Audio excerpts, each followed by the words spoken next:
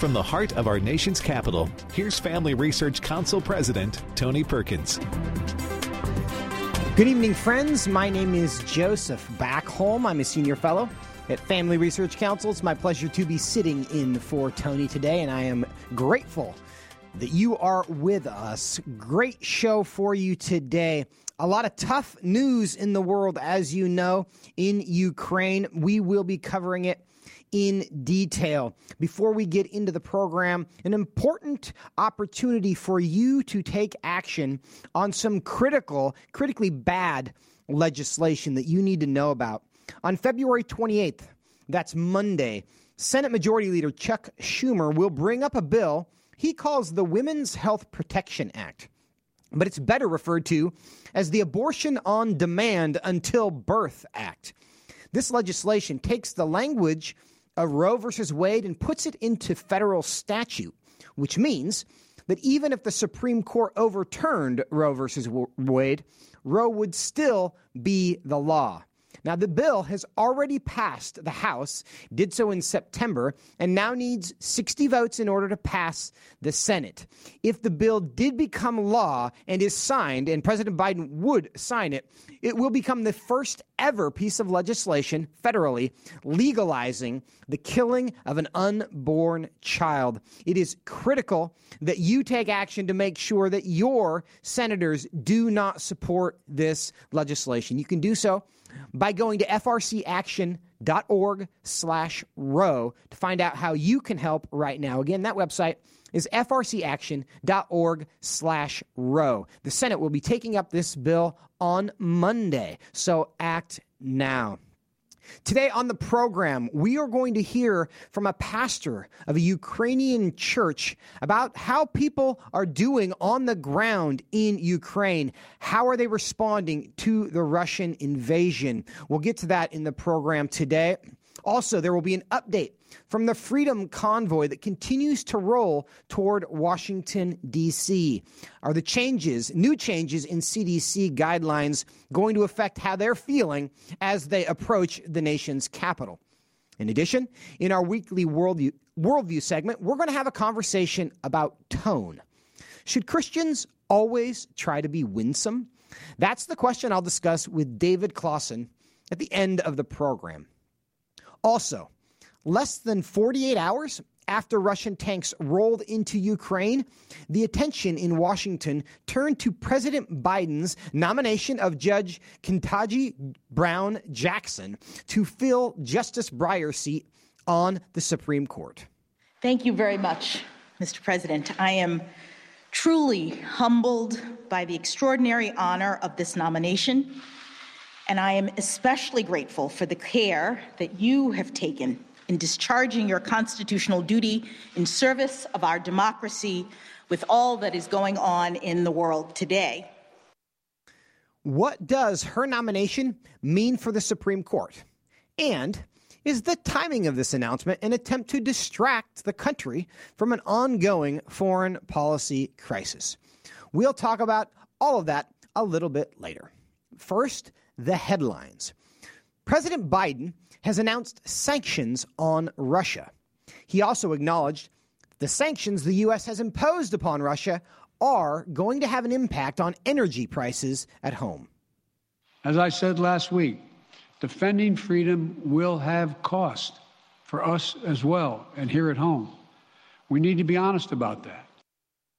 We know they are going to have costs, but what are we going to get in return for those costs?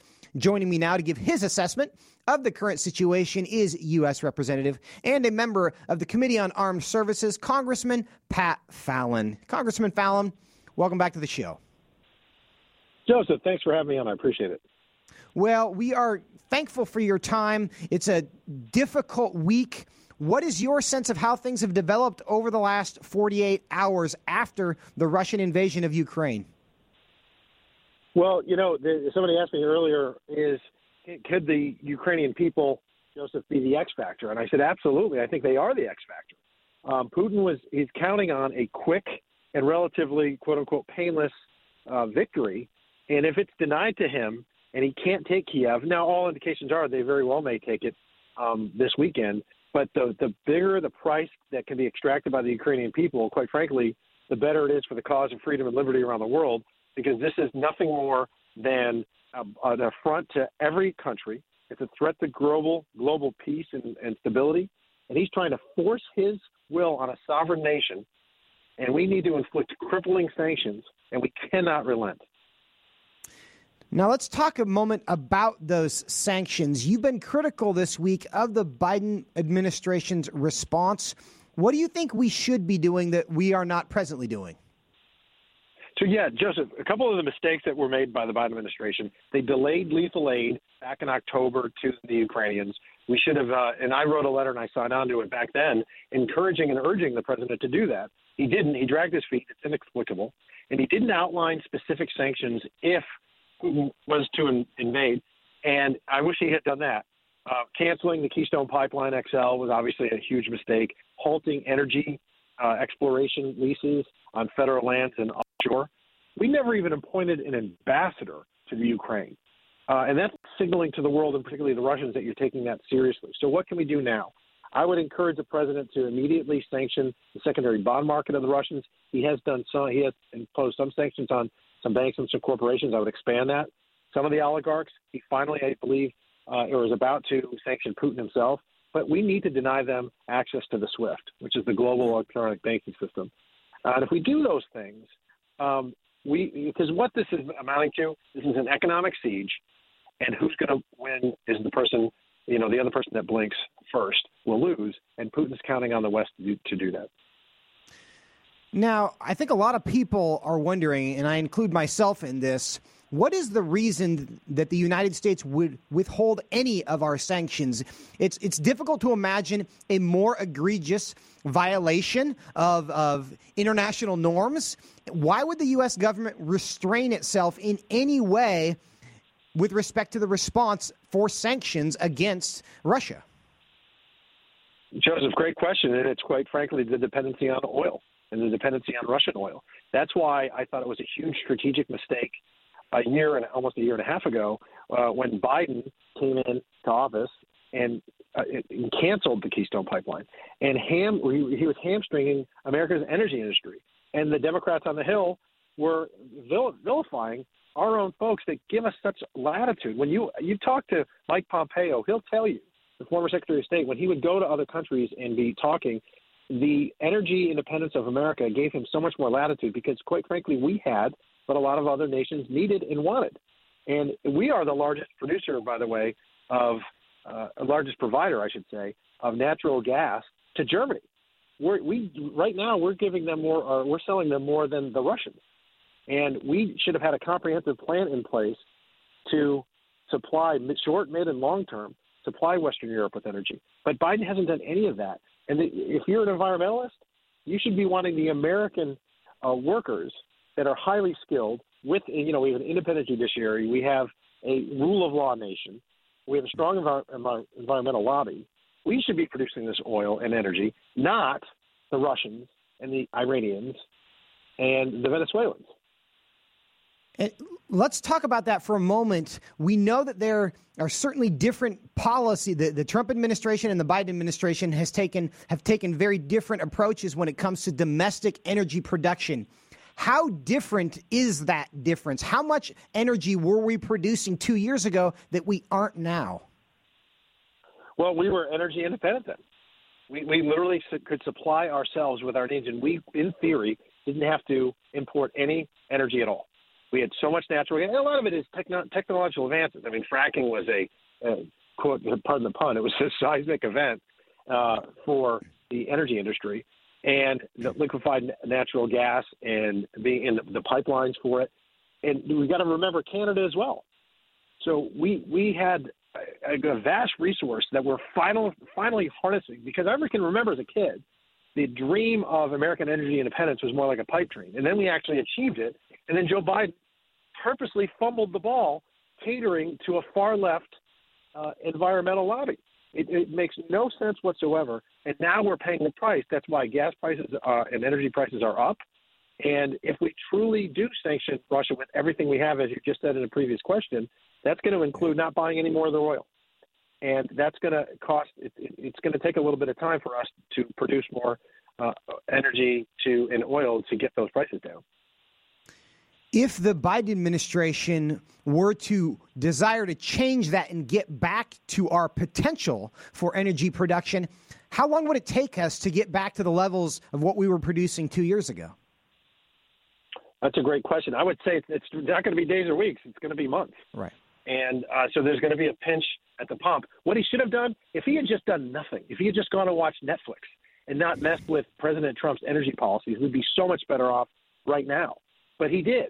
And Putin's not stupid. Putin is cunning, and he's deliberate, and he's a chess player, and he's thinking 8, 9, 10 moves ahead. He figured we were going to have kind of, weak to middling sanctions, and we didn't disappoint. The Biden administration didn't disappoint him, and he thinks the West will blink. The Nord Stream 2 pipeline, okay, great. The Germans put it on hold. Well, it was going to take them another 6 months of regulatory hoops for it to be online anyway. So have they done anything? If they stay in the Ukraine, the Germans should permanently cancel that project. A few days ago, John Kerry, of course, President Biden's climate czar, raised some eyebrows when he said he hoped that Putin would, quote, stay on track in the war on climate change, and that he was hoping environmental concerns would influence what Putin was to do. And, of course, most of us think that's ridiculous, but is there any sense that this administration doesn't actually want to produce more energy? And is there any possibility that the wartime decisions we're making right now are actually being impacted by environmental concerns? I don't think you're wrong. Well, I couldn't believe I saw Adam Schiff on television when asked about whether or not he could support more energy being produced in the United States. He said, well, we don't want to upset our climate change protection policy. What in the world do they want hundreds of millions of people to freeze over a winter? I mean, we can't. The renewables are not up to snuff. Okay, for where they cannot provide us the energy that we need right now as a human race. They can't do it. They can't fuel the economy. And if they can, possibly 30, 40, 50 years from now, it may never happen. So let's live within the bounds of reality, shall we? Fossil fuels are needed, and they are essential.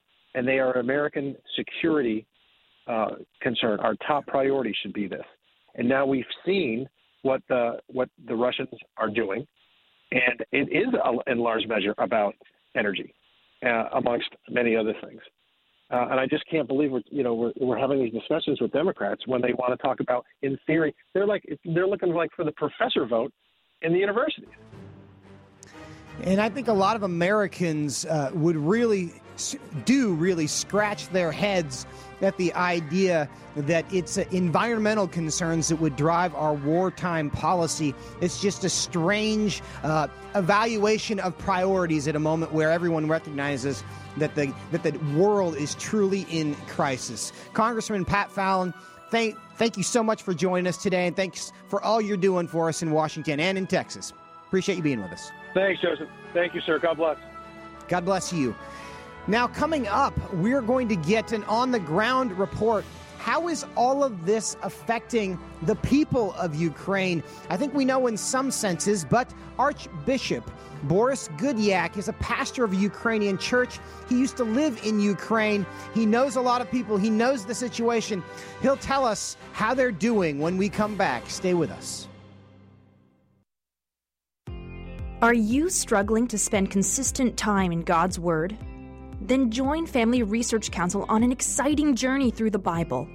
FRC's 2-year Bible reading plan helps you to approach daily Bible reading with an intentional focus of diving deeper into the nature of God and how His Word speaks into cultural issues. By studying the Bible, we can see the grandeur of God unfold throughout the past. The Stand on the Word reading plan takes you through daily scripture in an engaging manner to help you stay grounded in God's truth. All wisdom comes from God, and He has given us the Bible as a way to understand the world. Start this adventure today with Family Research Council. When you sign up, we'll text you every Sunday with daily passages and questions that help prepare you for conversations with your friends and family. To begin this journey, visit frc.org/Bible. With the current division and confusion of our culture, it is so important for Christians to root ourselves in the truth of God's Word, so that we are prepared to give a reason for the hope that we have. For this purpose, Family Research Council launched the Center for Biblical Worldview. The center applies the Bible and the historical teachings of the Church to current issues. This helps Christians understand and live by a biblical worldview, know why Scripture must be authoritative, and equips believers to advance and defend the faith in workplaces, schools, communities, and the public square. The experts at the center address and provide resources on issues like religious liberty, abortion, voting, marriage, and sexuality. To access free resources like the Biblical Worldview series, go to frc.org/worldview. To get highlights of the latest work of the Worldview Fellows, including blogs, interviews, and publications, sign up at frc.org/subscriptions.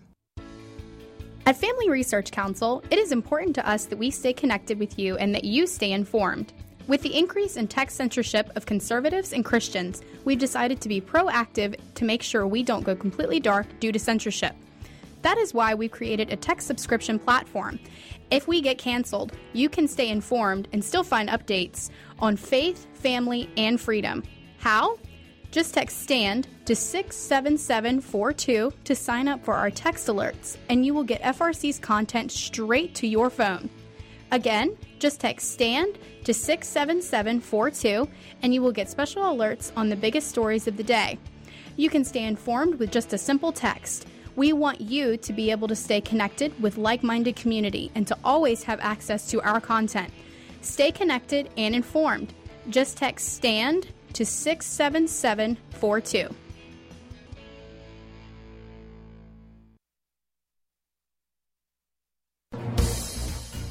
Welcome back to Washington Watch. My name is Joseph Backholm, sitting in for Tony today. I want to remind you that the website is tonyperkins.com, where you can watch this and every episode on demand. tonyperkins.com. Everyone around the world has watched with heavy hearts as Russia's President Vladimir Putin launched an unprovoked, full-scale invasion of its neighbor, Ukraine, the biggest military action in Europe since the end of World War II. How can we as Christians here in America, far from the conflict, be keeping our Ukrainian brothers and sisters in our prayers? That's what we're going to discuss with the Metropolitan Archbishop of Philadelphia of the Ukrainian Greek Catholic Church, Borys Gudziak, and he joins me now to share.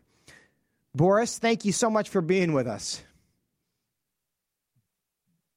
Thank you, Tony. Thank you. And all thanks to all the listeners who are praying for Ukraine. Well, we are praying for Ukraine. And tell us, if you can, what have you been hearing from the people on the ground in Ukraine as they react to this?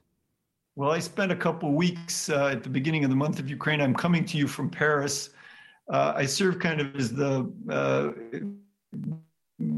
response international relations of our church. And right now I'm trying to explain in different capitals what is going on. There is a great humanitarian crisis. The battle is very strong. The Russian army has about 10 times as much resources as the Ukrainian army, but the Russian soldiers really are not motivated. Some of them who have been captured today have confessed that 3 days ago they didn't know what they were going to be up to. Right. They were kept in the dark. These are young guys who are being manipulated by a political system. Right. Archbishop, we are having some communications problems a little bit, and we know that we are getting you from Russia. Paris. There it goes. Okay. I think we're having some connection challenges, and we're going to try to get those resolved. As you heard, he is coming to us from Paris, and he also was just speaking there about the conversations with with Russian soldiers and what are they being told, even as well. It sounds like we have you back, Archbishop. I hear you well. Okay. Well, we were having sorry about you that. were breaking up a bit for us. If you could, how would you describe the mood of the Ukrainian people right now? Is it resolve? Is it fear? Is it despair? How are people reacting? It's a mix of all of the above. People are tough in Ukraine. You know, if an inch of snow falls in Washington, there's a run on toilet paper. Ukrainians, have had a very hard history. 15 million people were killed in the 20th century by the totalitarian regimes in world wars. Russia has been at war with Ukraine for the last 8 years. This is just an escalation, and it's become a comprehensive war. But so people are tough, but, people don't want to die. People are afraid for their children, for their families, for their homes. And so already in the first 36 hours, there's a big flood of refugees moving to the different western borders of Ukraine. The borders are clogged. There's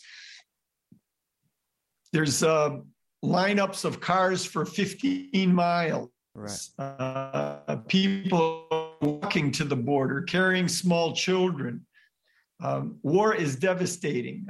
Tonight, there's fear on the capital. Putin out the Ukrainian government and put in a puppet government. Yes. So Ukrainian Catholics, one thing that I want to emphasize is that all the Christian confessions and the Jews and the Muslims are together against this war. Yes. They're all together.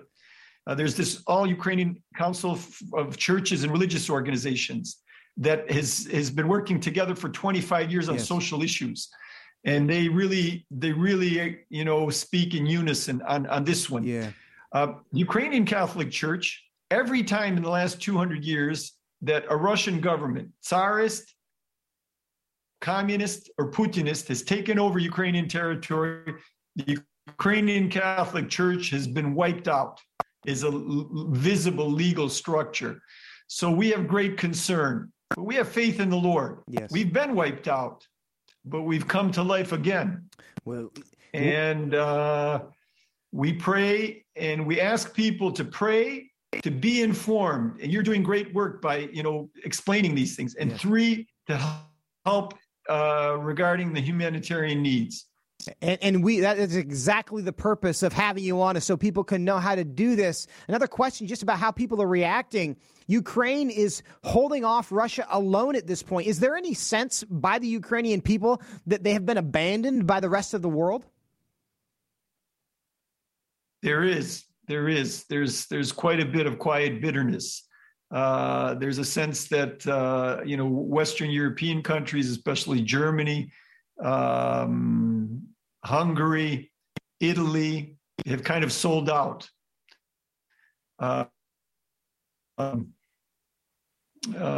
Cyprus is a place where a lot of Russian oligarchs have their ill-begotten money in banks. And they really welcome the sanctions coming from the U.S., but say too little and too late. Much more should be done. What are you telling people to do? For those who are watching and listening right now who desperately want to help in practical ways, if possible, do you have any suggestions? Well, prayer, I believe, is very practical. It brought the Soviet Union down without a war. Nobody thought the Soviet Union would fall apart. It was a superpower armed to its teeth with nuclear weapons, and then it fell apart. It was a grace of God. It was a miracle. So pray for that. Pray for the suffering. Pray that the soldiers, the defenders, have courage. They're incredible, these soldiers.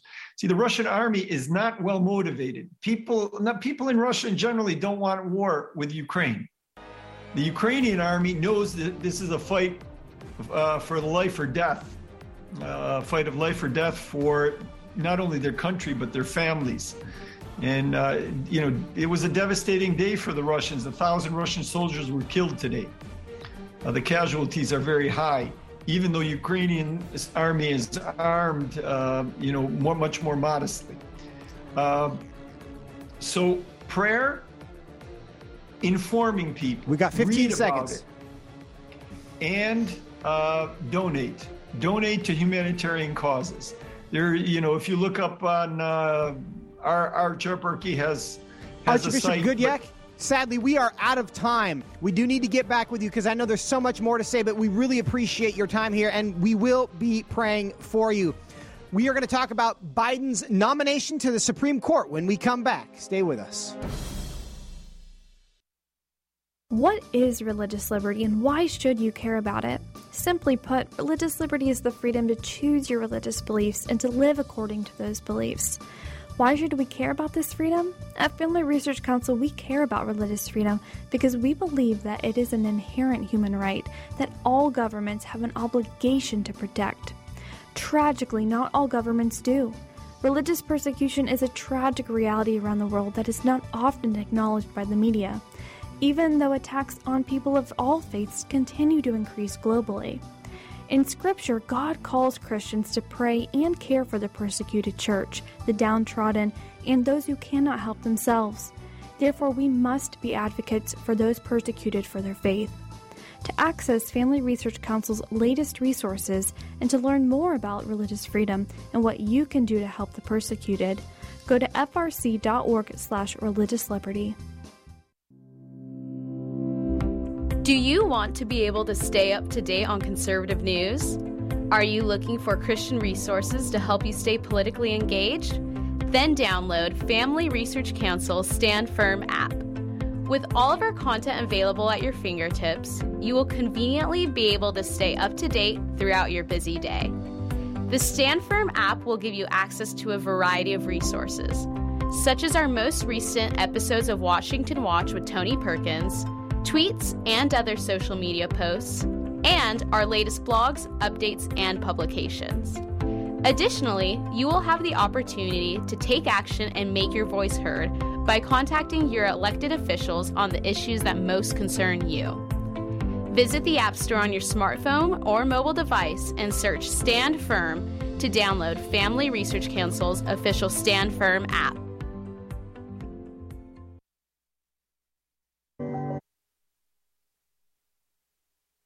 Welcome back to Washington Watch. My name is Joseph Backholm, sitting in for Tony today. This week has certainly been a momentous news week. Less than 48 hours into the Russian invasion of Ukraine, the Biden administration decided to unveil his pick to replace the retiring U.S. Supreme Court Associate Justice Stephen Breyer. Today, of all days, at age 83, the liberal Breyer is the oldest justice currently serving on the court.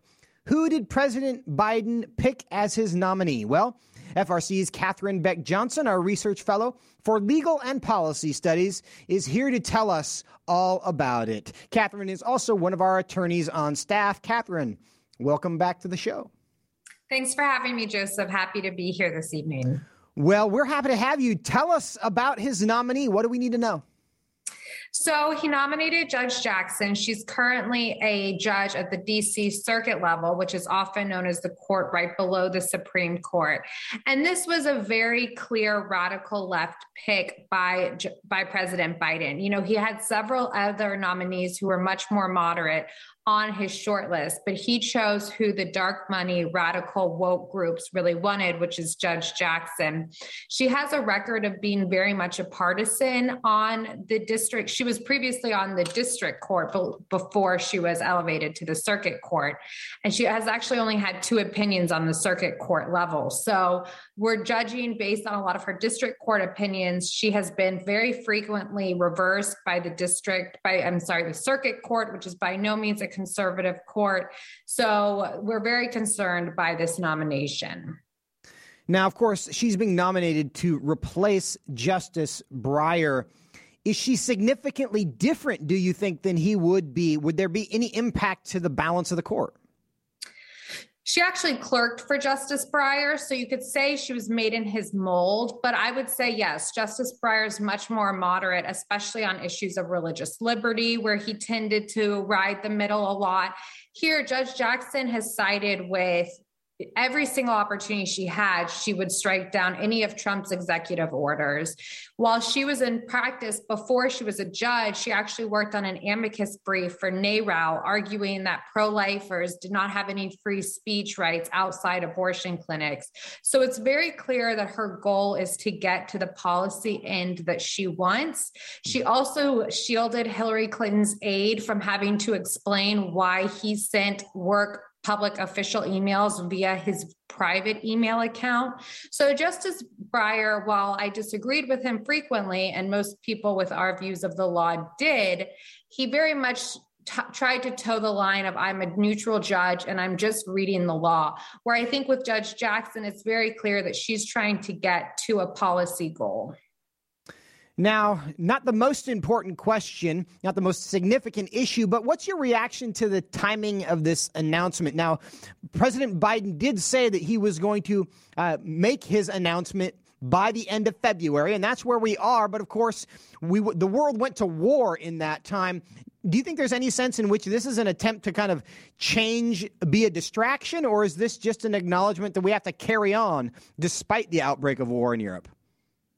I think you could definitely read it as that. If you remember, Justice Breyer's retirement was leaked before he officially wanted to announce it. And that was when Omicron was surging and President Biden was doing horribly in the polls. And then suddenly we had the news of Justice Breyer retiring. Now with the outbreak of the war that's going on in Ukraine, many eyes are on Biden, blaming him, talking about how he has done nothing but encourage this war based on his actions. And now suddenly we have a Supreme Court pick. Now, like you said, he did promise that he would have a nominee by the end of February, so it's not terribly surprising, but I find it interesting that he waited until just about the last day possible. It's almost as if he wanted to keep the news in his back pocket in case he needed it after a poor news cycle. What's the early reaction from the Senate to her nomination? What kind of reception will she be receiving?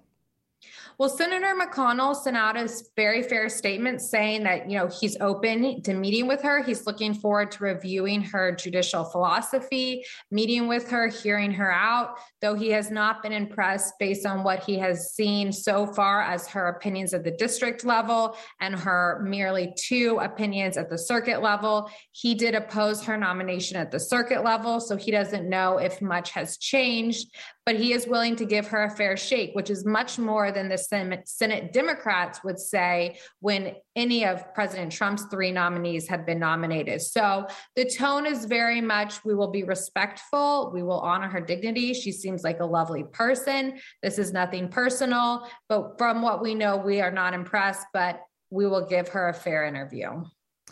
We've seen some contentious confirmation battles in the Senate in recent years, most notably Justice Kavanaugh. Any reason to think we will see a repeat of something like that? I don't think so. Those games are usually played by the Senate Democrats, as going all the way back to Justice Thomas, how he was treated incredibly unfairly, going to Justice Kavanaugh, who was also attacked. We see that's very much a pattern from the left, not from the right. This also isn't going to tip the balance of the court. This is replacing a liberal justice for a liberal justice. Like I said earlier, she is much more to the left of Breyer, but she is still replacing a Democratic appointee. So we don't expect there to be those same games from the right. There never are. Katherine, in about 15 seconds, what's the timeline for this process now? Well, I saw earlier that they are hoping to have her confirmed by April, so we will stay tuned throughout March to hear about her meeting with the various senators and then possibly a confirmation by April. Katherine Johnson, thank you so much for the update. Thanks for having me. Enjoy your weekend. You too. Don't go anywhere. The American Freedom Convoy 2022 rolls in next. Joshua Yoder of the U.S. Freedom Flyers will join us from the road as they head to Washington. Stay with us.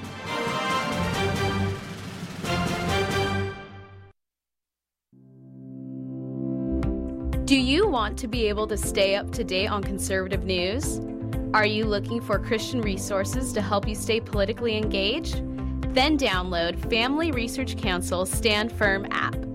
With all of our content available at your fingertips, you will conveniently be able to stay up to date throughout your busy day. The Stand Firm app will give you access to a variety of resources, such as our most recent episodes of Washington Watch with Tony Perkins, tweets and other social media posts, and our latest blogs, updates, and publications.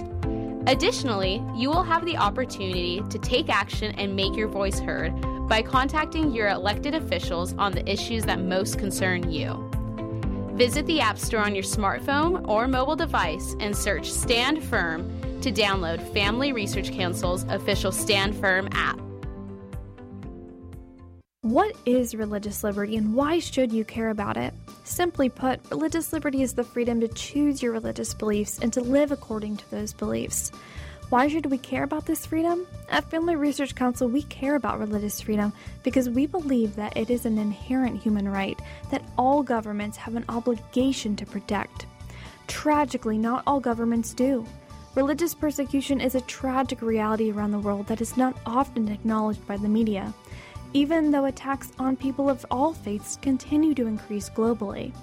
In Scripture, God calls Christians to pray and care for the persecuted church, the downtrodden, and those who cannot help themselves. Therefore, we must be advocates for those persecuted for their faith. To access Family Research Council's latest resources and to learn more about religious freedom and what you can do to help the persecuted, go to frc.org/religiousliberty. Attention university students. Are you looking for an internship that will help you grow as a Christian leader and allow you to positively influence the culture? Then Family Research Council's internship program is for you. FRC's life-changing 12 to 15-week internship program will prepare and equip you for the next step in your professional journey. You'll enjoy a speaker series focusing on careers and callings, lectures from prominent conservative leaders, and weekly Biblical Worldview training. All of these offerings were created to aid you in your personal and professional development. As an intern, you will have the opportunity to work side by side with our experts in policy, communications, event planning, and more. The real-world experience you gain will prepare you to pursue a career of influence and make a difference wherever God calls you. This paid internship offers fully funded housing in the heart of downtown DC, giving you the chance to experience our nation's capital. Visit frc.org/internships to apply.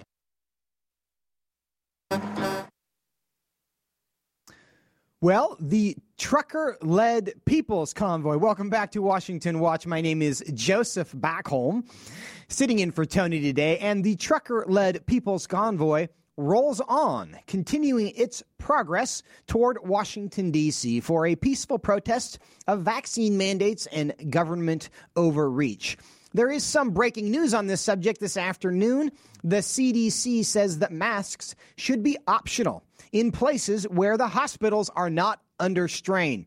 Is this enough? Joining me for today's special Defending Freedom Convoy segment is Joshua Yoder of the U.S. Freedom Fighters. Joshua, welcome to Washington Watch.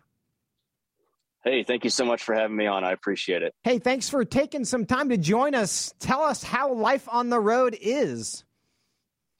Well, yeah, it's just incredible. You know, from where we started in near Barstow, California, you know, there was a massive showing there. Thousands of people came out to see us off.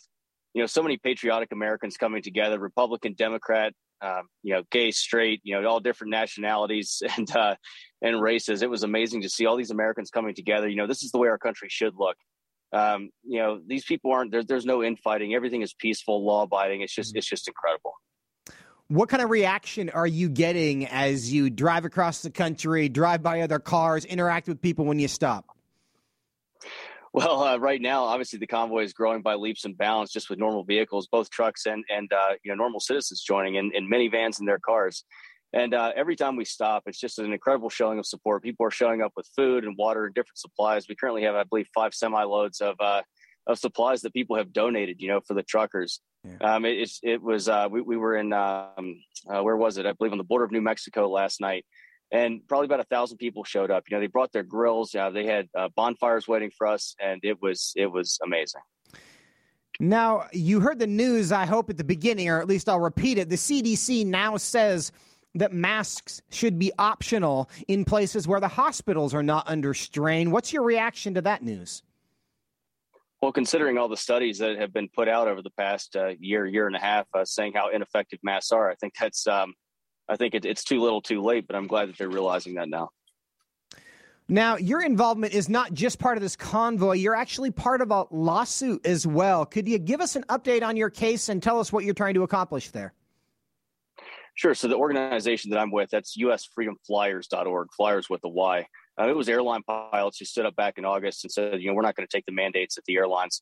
Quickly grew beyond pilots to all airline employees, and then it went to greater transportation. We have truckers, we have sea shipping, Boeing, Lockheed Martin, a lot of different groups that have come together to push back against the federal mandates. On November 22nd, we filed a federal lawsuit against the Biden administration regarding the federal contractor clause of the vaccine mandates and challenging the constitutionality of the mandates. And so that's currently in court. Most airlines have backed off for now. We currently have 4 airlines who still have vaccine mandates in place, even though there's been a pause placed on the federal vaccine mandate. So we're now turning focus to those 4 individual companies as well. We'll be bringing lawsuits in the coming weeks. So with this convoy, what are your expectations? What are you hoping to accomplish? And then also, how optimistic are you that we are all going to be successful in that effort? Well, first of all, we're going to be successful when we all stand together as Americans. That's really where our strength lies, is when we come together and stop dividing ourselves among party lines and race and ethnicity. This is exactly what these deep state players want. Because when we're divided, we can't unite against a common foe. And what's really cool about this convoy is that it's drawing national attention. And so we're able to put out messaging about, what the issues are in this country and what we're asking for. And I think what you understand, or what most people understand, is the average American, we have very similar beliefs. And the media would have us believe that we're all divided, that we're infighting. And that just is not the case. I can tell you that on the road today, every single overpass was just packed with, easily hundreds on most overpasses. And there was one that had probably about 1,000 people on it, with flags and signs, like all these different people coming together in solidarity, standing with the truckers. And ultimately what we hope to achieve out of this is to end the federal state of emergency, which the government is using to essentially circumvent the Constitution and bring in these, vaccine and mask mandates under that as well. Joshua, tell people before I let you go, is there a way to track your progress so people can see if you're going to be coming through their town? Absolutely. You can go to thepeoplesconvoy.org and you can click on the routing there. You can see where we're going to be on the overnights. You can follow all the linked social media as well, which will tell you exactly where we are and what we're doing and how you can get involved. Thepeoplesconvoy.org. And Joshua Yoder, thank you for being a great example of doing something when you're frustrated. And thanks for your time today as well. Thank you for having me on. Have a great day. Now, for the end of our program today, it is time for our weekly worldview conversation. And today, we're going to talk about talking. What tone should Christians use when discussing difficult topics? Should Christians always try to be winsome when talking about difficult issues? That's the title of an article I wrote this week that you can find at frcblog.com. And it's also the subject of our conversation with David Closson, FRC's director of the Center for Biblical Worldview, who joins me in studio. David, welcome back to the show. Hey, great to be here and in studio with you as well. Well, it's good to see you. Now, I'm going to start off. Why do we as a country, why do you think we have such a hard time having constructive conversations?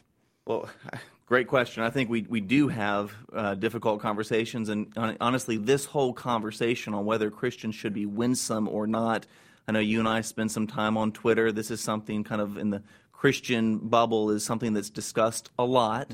Before every election, this topic seems to come up. I think, we surely we live in polarized times. People have opinions. They want to voice them. And so I think especially as Christians, this is a topic we do need to consider. How do we engage in the public square with people who agree with us, but especially with people who disagree with us? So what is the starting point? What should Christians be thinking about when we think about talking? What's the baseline for how a Christian should approach the way we interact with other people? Let me give you just a couple of verses, some that you mentioned actually in your really helpful blog this week, some that are just other verses in the Bible. My go-to verse, Joseph, when I think of how Christians should engage politically is right there in Ephesians 4. Whatever the issue is, abortion, sexuality, vaccine mandates, I want to speak the truth in love. The context of that passage is Paul is talking to a group of Christians there in Ephesus who were kind of struggling to get along. You have Jews, you have Gentiles. How are we going to get along? He says we need to speak the truth in love. Another passage is Galatians 4:22. That's the fruit of the Spirit. Paul's writing to another church, and he says the fruit of the Spirit is love and joy, peace, patience, kindness, goodness, gentleness.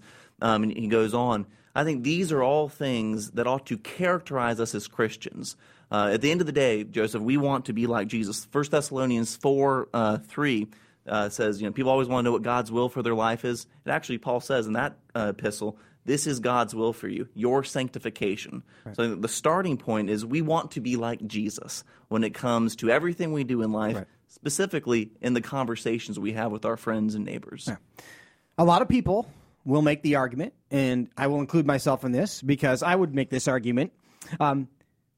Colossians 4:6, let your speech always be gracious, seasoned with salt, so that you may know how you ought to answer each person. So gracious, seasoned with salt. Does that mean that the outcome of all of our conversation should be other people's happiness? Absolutely not. And I think while that is clear that our speech ought to be seasoned with salt and graciousness, Paul elsewhere will say, let no corrupting talk come out of your mouth. So I think that's talking the posture, that's talking about the attitude. Mm-hmm. But think about, I was talking about this earlier in the day, the Great Commission. We know about that as the key evangelism text. But Jesus also said that we ought to teach people everything he commanded. And Jesus talked about a lot of issues that are increasingly controversial. Issues related to marriage, issues related to sexuality, issues related to life. And you're going to have conversations about those issues that will certainly not make people happy and feel all warm and fuzzy inside. Right. Does that mean we shouldn't have those conversations? I don't think so at all. Now, I want to get into how Jesus talked to people specifically in that example. But before I go there, is there any sense in which the high value we now place on winsomeness is cultural as much as it is biblical? Because I haven't been everywhere in the world, but I've been some places in the world. And you go to Latin America or you go to Israel, and their expectations for how you deal with people in public are very different than ours, and they don't have to be mad at people to be what we would consider, according to our kind of sensibilities, would be pretty harsh treatment. Or more straightforward or candid or blunt. Or frankly, New York City, right? New York City is very different than, Mobile, Alabama. That's true, which is so interesting to me that kind of in our sphere, the social conservative Christian world, it seems in the last couple of election cycles, there's been this massive emphasis on civility. Mm-hmm. There was another Christian group that in the lead up to the last election published a 90-page document about, and a huge part of it in the title was, how do we be civil leading up to the election? And of course we should aim to be civil. We've talked about that. But I think increasingly, Joseph, I want to search my spirit, make sure I'm not saying things about brothers and sisters that are not fair. But I think increasingly people are kind of almost hiding behind this idea that we need to be civil because they kind of don't want to talk about issues that might be controversial. Because they don't want to have the conflict? I think so. I think people are increasingly nervous or allergic to confrontational conversations. And I think this is a good moment in the conversation to point out the fact that we are not advocating for a lack of civility, right? But let's get into Jesus' example, right? We're Christians. We're supposed to live like Jesus. How did Jesus talk to people? And one of the points I make in this article, and again, you can find it if you want all the details at frcblog.com, and one of the points I make that I believe is true from Scripture, what we see in his example, is that his tone, quote unquote, changes depending on who he's talking to. And there are great examples of, the woman at the well, the way he dealt with the thief on the cross. He showed tremendous kindness, tremendous empathy, tremendous gentleness. And you could apply the term winsomeness to these interactions with people who are caught in sin, doing terrible things, right? But there is a big but to this, because there's other conversations that are also part of Scripture where when he was talking to the Pharisees, he had all manner of insults for them. He actually referred to the Canaanite people as dogs. He referred to the Pharisees as a brood of vipers, as liars, as sons of your father, the devil, right? These could all easily be characterized as insults. Does that mean that Jesus was sinning? Absolutely not. And as Christians, we affirm the sinlessness of Christ. Of course, yes. It's a silly question, but so what are we to learn from that?